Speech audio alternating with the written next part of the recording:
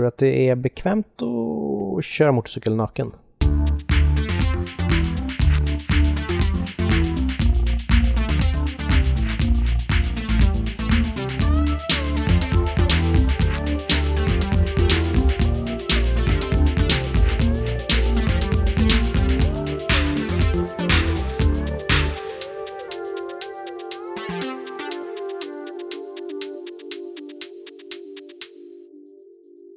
Hej och välkomna till Poddhard allihopa! Jag heter Jonas Högberg. Anders Hultqvist här. Ja, och tillsammans är vi Poddhard. Podden som pratar actionfilm. Och den här dagen så har vi sett, vad kallar man det här för? En bilfilmsklassiker, antar jag. Ja, en sån där kultrulle, va? Precis, Vanishing Point heter den. Kom 1971 och får väl anses vara en stapel inom bilfilmsgenren att ha tagit sig an ändå. Jag har aldrig sett den här förut, men jag antar att du har sett den förut. Jag har sett den förut. Jag är väl inget jättefan. Inledningsvis så satt jag så här, men fan, den här är ju mycket bättre än jag minns den. Mm-hmm. Men sen sakta så jobbade den sig tillbaks till ungefär min tidigare utgångspunkt. Oj, vad var din tidigare utgångspunkt då? Att jag tycker att den blir lite såsig alltså. Alltså den är ju, man kan ju inte jämföra det här. Alltså jag har ju fått den beskriven för mig som att den skulle vara en enda lång biljakt. Och om man går in med den tanken i den här filmen och tänker att wow, jag kommer få se Mad Max Fury Road på 70-talet, så blir man ju besviken, helt klart. Det är inte den här Gone in 60 seconds du tänker på? För den, fast den är också i och för sig kanske avstickare. Ja, fast alla filmer som gjordes på 70-talet kunde väl inte vara rena actionfilmer, utan var väl tvungna att ha lite så här mellow scenes också, antar jag. Jo, men det är lite valet av the mellow scenes här som sakta får mig att tappa intresset. Ja, den kunde ju varit lite knasigare, kan man ju tycka. Den är ju väldigt, vad ska man kalla det? Alltså den känns ju lite som att den försöker surfa in på den här nya 70-talsvågen med, du vet, lite mera ordentliga filmer. Alltså filmen, det är ju roligt, på ett sätt är det roligt för att det känns ju som att den kommer från 60-talets, du vet, knasiga, lite mer actionbetonade filmer som typ Roger Corman gjorde. Du vet, han gjorde ju mycket så här knasiga bikerrullar och skit på 60-talet. Och självklart så är väl den här filmen också den hade väl aldrig existerat om inte Easy Rider hade funnits tidigare. För den är mycket så här, rebellisk, bryter mot reglerna, fan. The man ska inte komma och säga någonting om oss, utan det är fan, vi bestämmer själva vad som är vad här i livet liksom. Men sen försöker den försöker komma in lite på de här liksom typ mera seriösa 70-talsfilmerna, typ som, jag vet inte, Dog Day Afternoon och sånt där liksom mera. Alltså den vill ju vara någon slags allegori, känns det som. Men någon sorts samhällskritik, olika nedslag liksom, du vet vad jag menar. Ja. Men inledningsvis är det ju lite den essentiella amerikanska filmen. Alltså vi har ju mannen, bilen, den långa färden, man behöver inte mer än så, grabben. Soulmusiken, countrymusiken och sticking it to the man, som du redan var inne på. Yes. Och so far so good. Det kan man ju kan man ju rulla med på. Ja, vi börjar ju in media res då. Vi börjar ju i slutet egentligen. Ja. När det här måste ju gjort stort intryck på Quentin Tarantino. Ja, säkert. Men våran hjälte då, han heter Kowalski. Vi får aldrig riktigt reda på om han har något förnamn eller inte. Jo förresten, jag tror att de säger det någonstans, men att det inte är viktigt egentligen, utan han är bara Kowalski. Ganska långt in i filmen har de ju fått fram en rapport ändå på honom, vad han har gjort tidigare och sådär. Ja, men det tycker jag är lite intressant ändå, för att vi får ju lite flashbacks lite då och då i filmen som jag tycker är ganska dåliga. Jag kan väl köpa de här flashbacksen när han typ kraschar bilar och motorcyklar och sådär. Men alltså, jag tycker att det hade räckt alldeles utmärkt med att vi bara får höra den här polisrapporten när de typ läser upp hans livshistoria. De bara, vem är den här Kowalski? Vi behöver få reda på det. Det är någon som berättar över radio till någon annan polis. Ja, men jag har en rapport här, bla bla bla bla. Så går han igenom allting. Och det tycker jag hade varit tillräckligt liksom. Istället för de här flashbacksen som sabbar lite. Fast vid den fjärde flashbacken, då är jag nästan övertygad om att det här rör sig om en parodi alltså. Ja, men den fjärde flashbacken är ju jättekonstig. Tänker vi på samma flashback? Det är när den han med tänker på en sin Point Break-brud som han har en kärleksstund med. Först kör de jeep i ett vinterlandskap, sen har de älskog till vacker musik. Och sen så är det en episod när hon ska gå och surfa och säger glöm inte bort mig, jag måste ta den här vågen typ. Och drar iväg som han Patrick Swayze i Point Break. Ja, det var ju jättekonstigt. Den scenen och den här när de målar en lång utdragen liten rolig att de målar raka streck på mittlinjen. Och så prejas, eller så kör de av vägen och så blir det snett. Där. De två scenerna tycker jag ändå påvisar att filmen driver med oss. Ja, okej. Jag kanske inte köper riktigt det där med den här tesen. Med strecken. Det var väl lite småkul tyckte jag ändå.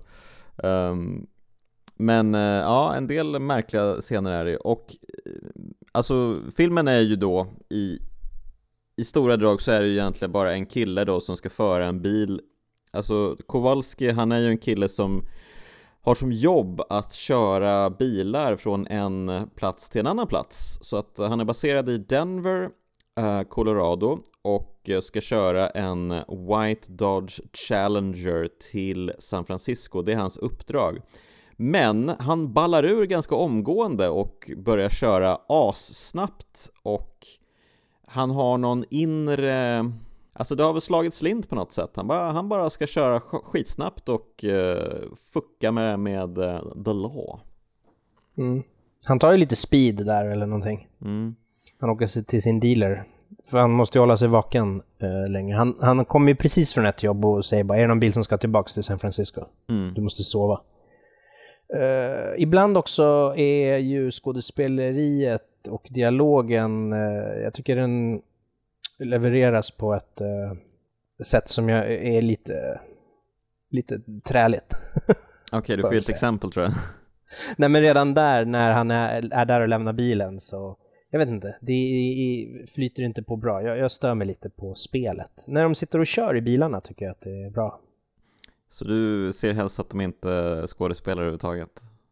Nej, men vi får ju en lång biljakt i flera akter här med lite flashbacks och sånt emellan och det är ju ganska spännande. Det var en väldigt fint bildutsnitt där när man ser bilens tak och en vild fors i bakgrunden som väl symboliserar den här mannens själ eller någonting. Ja, men det var väldigt du är inne fint. På något här. Filmen blir ju aldrig riktigt bättre än vad den är i början när vi har den här första stora biljakten när han först jävlas med 2 motorcykelpoliser och sen så åker och korsar liksom vägfält ute i någon sorts halvöken typ och åker fram och tillbaka mellan vägfälten och ja, men det är precis som i Thunderbolt and Lightfoot. Du vet, den här sanden bara sprutar upp överallt och det är krängande karosser och det... Jo, jag tänker alltid på dig nu när jag ser damm och krängande karosser. Då ägnar jag dig en tanke, Jonas. Jo, men jag blir glad alltså. Då är du hos mig fint, tycker jag. I tv-soffan. Och jag tycker det är fina bildutsnitt och det är snyggt klippt och ja, men alltså bilarna hoppar fint också när de åker över upp på nya vägfält från sanden utanför så hoppar de upp snyggt och ja, men det är väldigt, de här bilderna också som det blir lite många på raken, men det är väldigt snyggt. Bilen är liksom i extrem närbild i fokus och sen glider den ur bild och så ser vi bara här abstrakta landskapet bakom som bara är ett sudd. Den existentiella biljakten tangerar vi nästan. Ja, det klassiska var väldigt, värmedallret får vi också i några shots. Det är härligt. Ja, men väldigt tjusigt. Så här, då tänkte jag, shit, den här filmen är ju mycket bättre än vad jag minns den. Det här är ju verkligen, det är ju tunggung. Jag gillade också alla de här intensiva närbilderna på Kowalski inne i bilen, när kameran liksom alltså nästan pressar sig fram mot honom. Ja, det är en extrem närbild där. Den var ju intressant. Jag gillar det. Det är när den ska ha en flashback.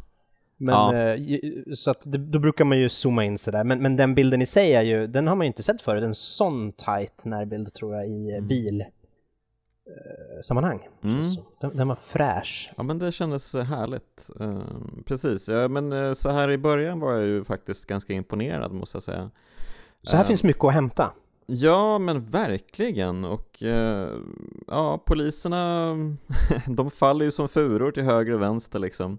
Jo, han kör igenom ett staket jättesnyggt också, med en motorcykelpolis bakom sig som sladdar ur. Och men det är väldigt fina locations. Han kör ju inte bara vid så här motorvägsplatser, utan han är ju inne på lite mindre platser och kör också. Han är ju också inne i en småstad och kör, upp för en slänt vid en kyrka och sen ner för en annan slänt med poliser efter sig. Också ganska trevligt, som man inte riktigt hade sett förut, såna locations. Bra skit tycker jag. Ja, jaktscenen är mycket bra. Ja, och vi får lite crazy banjo-musik och det händer allt möjligt. Du, vet du vad? Jag läste också att Primal Scream har spelat in en egen skiva som är tänkt att vara som ett alternativt soundtrack till den här filmen. Men det gjorde de på 90-talet då, så att ja. Det kanske kan vara värt att spåra upp och försöka tajma till filmen. Det blir ju för mig, apropå musik, alltså det är några låtar som är ganska bra tycker jag, och sen har ju de det här att han lyssnar faktiskt på radio i bilen. Men det här blir ju för mycket musik för mig. jag skulle vilja ha lite bilkörning under tystnad. Ja, det är ju härligt när man får det. Jag vill minnas att det var så ganska mycket i The Driver som vi såg i fjolåret. En exemplarisk bilfilm. Men verkligen, det är ju någonting med att när man bara får höra bilar och däck som skriker och sånt där, du vet. Det är riktigt härligt egentligen. Och speciellt om det görs på natten också. Nu får vi ju inga bra nattscener i den här filmen. Det kan man ju tycka är lite missar om någonting essentiellt för en bilfilm, kan jag tycka. Jo, vi får ju också, det är ju inte bara polisen han kör snabbt med, utan det dyker upp en galning i röd hjälm med en egen bil som vill köra i kapp. Ja, som utmanar. Det tyckte jag var ganska roligt. Och han håller ju på och han pressar ju sin bil mot Kowalskis bil, och de flyger lite fram och tillbaka mellan vägfälten, och till slut så flyger han ju rakt ner för en slänt och bilen totalt demoleras. Vilken krasch. Och här blir ju Kowalski lite orolig. Han stannar ju sin bil och bara springer ut för att kolla om han är okej liksom. Jo. Nej, men han är ju orolig redan för den där motorcykelpolisen lite grann. Han spanar ju lite, ser om han lever. Men det är tydligt, han är inte ute efter att döda någon, utan han är ju bara ute efter att få vara i fred och köra snabbt. Sen, den andra huvudkaraktären är väl den här radiopratan då, som utnämner Kowalski till någon slags den sista fria mannen. Ja, Cleavon Little som vi känner från Blazing Saddles, huvudrollsinnehavaren. Har ju någon slags buddy-rulle kanske på distans här. Ja, men det var lite så jag tänkte, för att de pratar ju med varandra, trots att Kowalski då, han har ju bara en radio i bilen. Han har ju inte en sån här polisradio där man faktiskt kan plocka upp och prata med folk, utan men radioprataren som Cleavon Little spelar, Super Soul, han blir ju direkt fascinerad av den här jakten, för han kan ju lyssna på polisradion. Han har någon get-up i sin radiostation som gör att han kan lyssna på den. Så att han har ju koll på Kowalski hela tiden, och att han bryter mot lagen, och att han ja men Kowalski, han blir liksom uppbyggd som en superhjälte, en American hero av Super Soul inte minst. Och det blir ju så pass så att till och med det samlas ju liksom en folkmassa utanför radiostationen för att liksom följa Super Souls ja men när han beskriver Kowalskis flykt mot lagen och sådär. Så att det är väl lite fint på så sätt. Och han är ju väldigt energisk och härlig. Han är blind också, Super Soul. A blind leading a blind, som han uttrycker det. Ja. Jo, men han har ju fin leverans tycker jag. Genomgående. Och han har ju kanske mest talscener, och han funkar ju bra tycker jag. Ja men precis, och de har ju faktiskt typ dialogscener med varandra, Super Soul och Kowalski. Han säger någonting, han pratar till Kowalski och Kowalski svarar, och sen får vi ju höra hur Super Soul typ tänker sig att svaret ska vara, och vilket är typ det Kowalski säger, så att det blir nästan som en dialogscen trots att det egentligen inte är det. Så att det tyckte jag var ganska kul. Men det är så du tänker dig att du får in filmen som en buddy bad guy? Här har vi det, buddy bad guy, äntligen. Yes. Eller är det här Cartober? It's a bit of both, I guess. Ja, men han jagas ju ut i öknen då till slut, och polisen kan inte riktigt följa efter honom för att han är ju mitt ute i Nevada-öknen. Och här stöter han på en kille som samlar skallerormar, eller vad är det han håller på med? Ja, precis, som han byter mot kaffe och socker med ett religiöst sällskap som har hemliga konserter igen. Ute i öknen då. Ja. Det var här någonstans jag började tappa intressen. Gubben är fin, men vi får en lång utdragen sekvens med det här religiösa konsertsällskapet som säkert betyder någonting, men jag zonade ut lite där. Det blev en rockumentary eller någonting. Ja, jag kan ju ändå tycka att det var lite kul då när ledaren för det religiösa sällskapet möter upp med den här gubben med skallerormarna och bara, men vi behöver inga skallerormar längre, vi har ju musik ju. Och bara dumpar skallerormarna. Ja, alltid någonting. Men så att Kowalski får lite bensin då till sin bil här och kan fortsätta sin ride. Och alltså han kör mycket bil. Det är väl det som är det bestående intrycket. Det är mycket bil över öppna landskap på motorvägar utan en levande själ i syne. Det är väldigt fina bilder här ute i öknen också.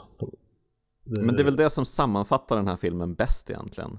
Man tittar på en bil som åker genom USA typ. Ja. Ungefär så. Ja, precis. Och det tycker jag, det kan jag göra ett par timmar tror jag. Det är alla de här karaktärerna som man stöter på som jag tycker är mindre intressanta. Men det känns ju verkligen solklart inspirerat av Easy Rider, för det är väl exakt samma sak där egentligen, även om de inte är riktigt på flykt från lagen på samma sätt. Så det är väl lite de på karaktärer, Jack Nicholson till exempel. Men det är väl lite en sån road movie-struktur att man stöter på lite karaktärer. Ja, men det känns lite som att Easy Rider på något sätt satte liksom the blueprints för hur en sån film ska se ut. I hans tredje flashback så får vi veta att han har varit polis tidigare också. En rättskaffens polis med moralisk ryggrad. Ja. Han rycker ut när en kollega antastar vad kan det vara? Någon som har koll på en brottsling av något slag. Ja, en ung tjej. Ja. Som han träffar på ute i öknen sen. Ja, precis. Hon är helt naken och åker motorcykel vid ett plåtskjul typ som hon delar med en hippie-kompis. Tror du att det är bekvämt att köra motorcykel naken? Eller obekvämt? Jag vet inte. Om man är naken till vardags tror jag att man har koll på läget ändå. Ja. Nej, men jag undrade faktiskt. För att hon verkar ju vara naken till vardags. Hon verkar ju inte bry sig om att ta på sig saker. Nej. Och det kanske man kan köpa också om man bor i Nevadaöknen. Man kanske inte är så sugen på att ha klädesplagg på sig. Nej, går mycket solkräm. Man kommer ju antagligen få hudcancer efter ett tag, men ja. Whatever floats your boat, I guess. Ja, och de som vill göra allegorier och sånt, som ju du är lite allergisk mot, har jag förstått. Men de menar ju då att det finns ju en raderad scen i filmen. Har du koll på den? Nej. Och den är ju med Charlotte Rampling. Jag kunde dock tänkt mig fler raderade scener, vill jag bara inflika. Ja, absolut. Jag är helt med dig. Jag tycker vi borde raderat en hel del. Men det lustiga är ju att den här raderade scenen faktiskt är ganska bra. För jag tittade på den på YouTube. Och som sagt, Charlotte Rampling spelar en liftare som får lift då med Kowalski på natten, Anders. De klippte bort den enda nattscenen. What the fuck, liksom. Ja, det var ju märkligt beslut. Och hon är ju så här klassiskt Charlotte Rampling sval och har med sig en marijuana-cigarett som hon röker och delar med Kowalski. Och han blir så hög så att han måste stanna bilen och pusta ut lite. Han börjar bli helt vimsig. Och då pratar hon på ett sätt som, alltså, jag har väntat på dig hela mitt liv. Det är många gånger du har undgått mig, Kowalski, men nu snart så kommer du äntligen att vara min. Och det är väl en hyfsat uppenbar antydan att Charlotte Rampling spelar döden. Och att många menar då att den här kvinnan, den här nakna kvinnan, som han säger nej till när hon undrar om han vill ha lite skönt, om de ska ha om de ska mysa lite, så säger han nej tack. Och de menar att han säger nej till livet men ja till döden. För att han kysser ju Charlotte Rampling och kameran fejdar ut typ. Och sen så är hon bara borta morgonen därpå. Okej, så vinden fladdrar inte så där romantiserat i hennes hår kanske då, som det gör i alla andras i den här filmen. Nej, hon sitter ju i bilen hela tiden så att håret tillåts inte fladdra, Anders. Jag förstår. Ja, det känns ju tungt. Ja, men och Charlotte Rampling hon är ju bra till skillnad från många andra det låter ju som det här är en scen som man kunde behållit och så kanske kortat den religiösa rockkonserten och framförallt kanske lyft ut helt de onda, psykiskt instabila bögarna som han också plockar upp. Ja, det var en jättemärklig scen. Precis, jag vet inte vad tanken att driva med bögar här. För att det är då ett par som har fått motorstopp och föser sin bil framåt. På bakluckan så är det en stor skylt där det står Just Married. Och de får lift med Kowalski och visar sig vara en bögrånarliga. De menar, du skrattar åt oss, jag ser det på dig. Men han bara, nej, jag skrattar inte åt er. Och så plockar han upp en puffra och bara, det är ett rån. Va? Det är ett rån? Då börjar han skratta och typ så blir det lite brawl i bilen och han dumpar ut dem. Ja, en som verkligen känns helt apart i resten av filmen och som verkligen hade kunnat klippas bort helt och hållet. I alla fall till förmån för den scenen du just beskrev. Absolut. Så att märkligt, men vad jag förstått så finns den med i den engelska utgåvan av den här filmen. Så att den är kanske värd att leta upp i så fall. Så att, men precis då, han omfamnar döden och det är ju det som avslutar filmen. Han kör ju rakt in i en vägspärr och bara boom! Fin explosion. Ja, verkligen. Och så tycker jag om att det är 2 bulldozers som de har gjort vägspärren med och sen får man se den här bilden på bilen som sticker rakt upp mellan dem brinnandes. Det var bara en liten tillknycklad, alltså det är ingenting kvar. Han måste ha haft en väldigt bra fart där. Det är bara en knögglad konservburk. Roligt. Ja, och men så mycket mer var väl den här filmen kanske inte, eller? Det känns ju som att det går finns ovanligt fort fram här, men ni får ju ändå ha i åtanke att den här filmen består ju mest i att han kör bil och att det inte händer något. Nej, men jag låter mig ju ana att de här nedslagen är allegoriska, eller man ska säga. Vi får ju lite i nedslag som ska peka på rasismen och frikärlek och lite andra saker. Men jag är övertygad om att det finns bättre texter i sådana fall som behandlar filmen ur det perspektivet. Där kan inte jag tillföra någonting, för jag tycker inte så mycket om sånt. Eller vad ska jag säga? Ja, jag kan nog uppskatta en bra allegori. Jag vet dock inte om det här var bra allegorimaterial dock. Kanske om man hade behållit Charlotte Rampling-scenen och spelat den mer mot den här andra scenen. Möjligtvis. Men stundtals så blev jag ändå underhållen, måste jag säga. Vi får en väldigt fina gubbansikten i öppningsscenen. En långsam panorering över lite så här rundown amerikansk små stad, och sen sitter lite gubbar. Någon ung mor som det fladdrar håret också. Så. Fladdrande hår är ju ett återkommande bildmaterial. Jag gillade bildvinklarna här precis i inledningen när vi är tillbaka i slutet. Alltså när de håller på att förbereda de här vägspärrarna som Kowalski ska krocka med sen. Det var ganska snyggt. Kameran låg på marken vid ett tillfälle och de här bulldozerna kom åkandes mot den, och vi hade en kamera inifrån ett urblåst hus också och så såg man bulldozerna i ett fönster åka förbi. Jag tyckte det var ganska snygga bildutsnitt här. Jag tycker att de försvann lite mot slutet av filmen, att det var snyggare cinematografi i början än vad det var i slutet. Det där känns ju vanligt förekommande, att man i typ första tredjedelen av filmen jobbar mer så här visuellt, och sen så tänker man att man ska knyta upp säcken eller någonting och berätta storyn, och då bara släpper man det helt. Att det är oförenligt att berätta filmens historia och bildtänka samtidigt. Ja, precis. Man kan inte vara kreativ och berätta en historia samtidigt. Fast, ja, det kan man ju kanske. Det känns i alla fall vanligt förekommande i en del genrefilm.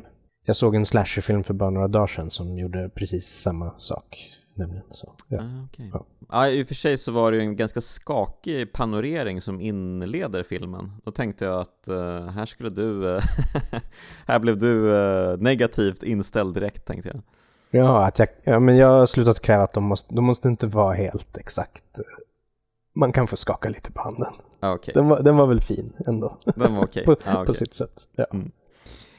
Ja. Det var fint också när han åkte i öknen och man fick så här helikoptershots över hans bil och han korsade sina tidigare spår. Det såg lite ut som att han gjorde crop circles ute i öknen, att han försökte göra mönster på något sätt.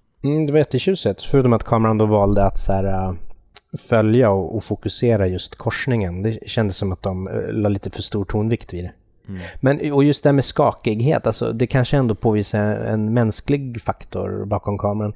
Idag kan vi ju programmerar vi ju förmodligen en panorering, så den är ju exakt, så att det är ju inte lika intressant längre. Det är inte lika levande. Nej, alltså, men absolut. När man var tvungen att lyckas utföra en perfekt panorering med hand, då tyckte jag att det kunde vara intressant som i utförande. Men idag har det ju tappat sin charm, kan man säga. Ja, men det finns ju absolut kameramän och kvinnor som har utfört riktigt snygga panoreringar, menar jag. Men det här var inte en sån. Men det var en helt okej panorering. Okej.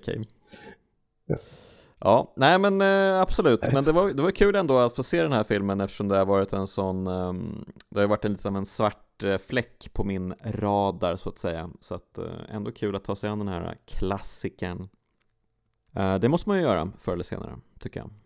Absolut. Det har vi pratat om som tema, att angripa våra luckor. Det kanske vi får glädjen att återkomma till.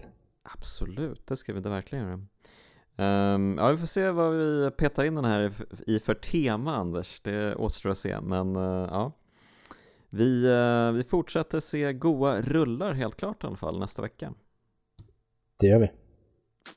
Over and out.